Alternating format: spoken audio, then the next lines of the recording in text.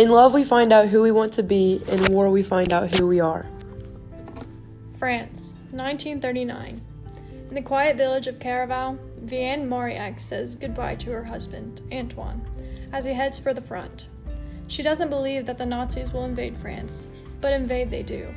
In droves of marching soldiers, in caravans of trucks and tanks, in planes that fill the skies and drop bombs upon the innocent. When a German captain requisitions Vianne's home, she and her daughter must live with the enemy or lose everything. Without food or money or hope, as danger escalates all around them, she is forced to make one impossible choice after another to keep her family alive. Vianne's sister Isabelle is a rebellious 18-year-old searching for purpose with all the reckless passion of youth. While thousands of Parisians march into the unknown terrors of war, she meets Guyton, a partisan who believes that French can fight the Nazis from within France, and she falls in love as only the young can, completely.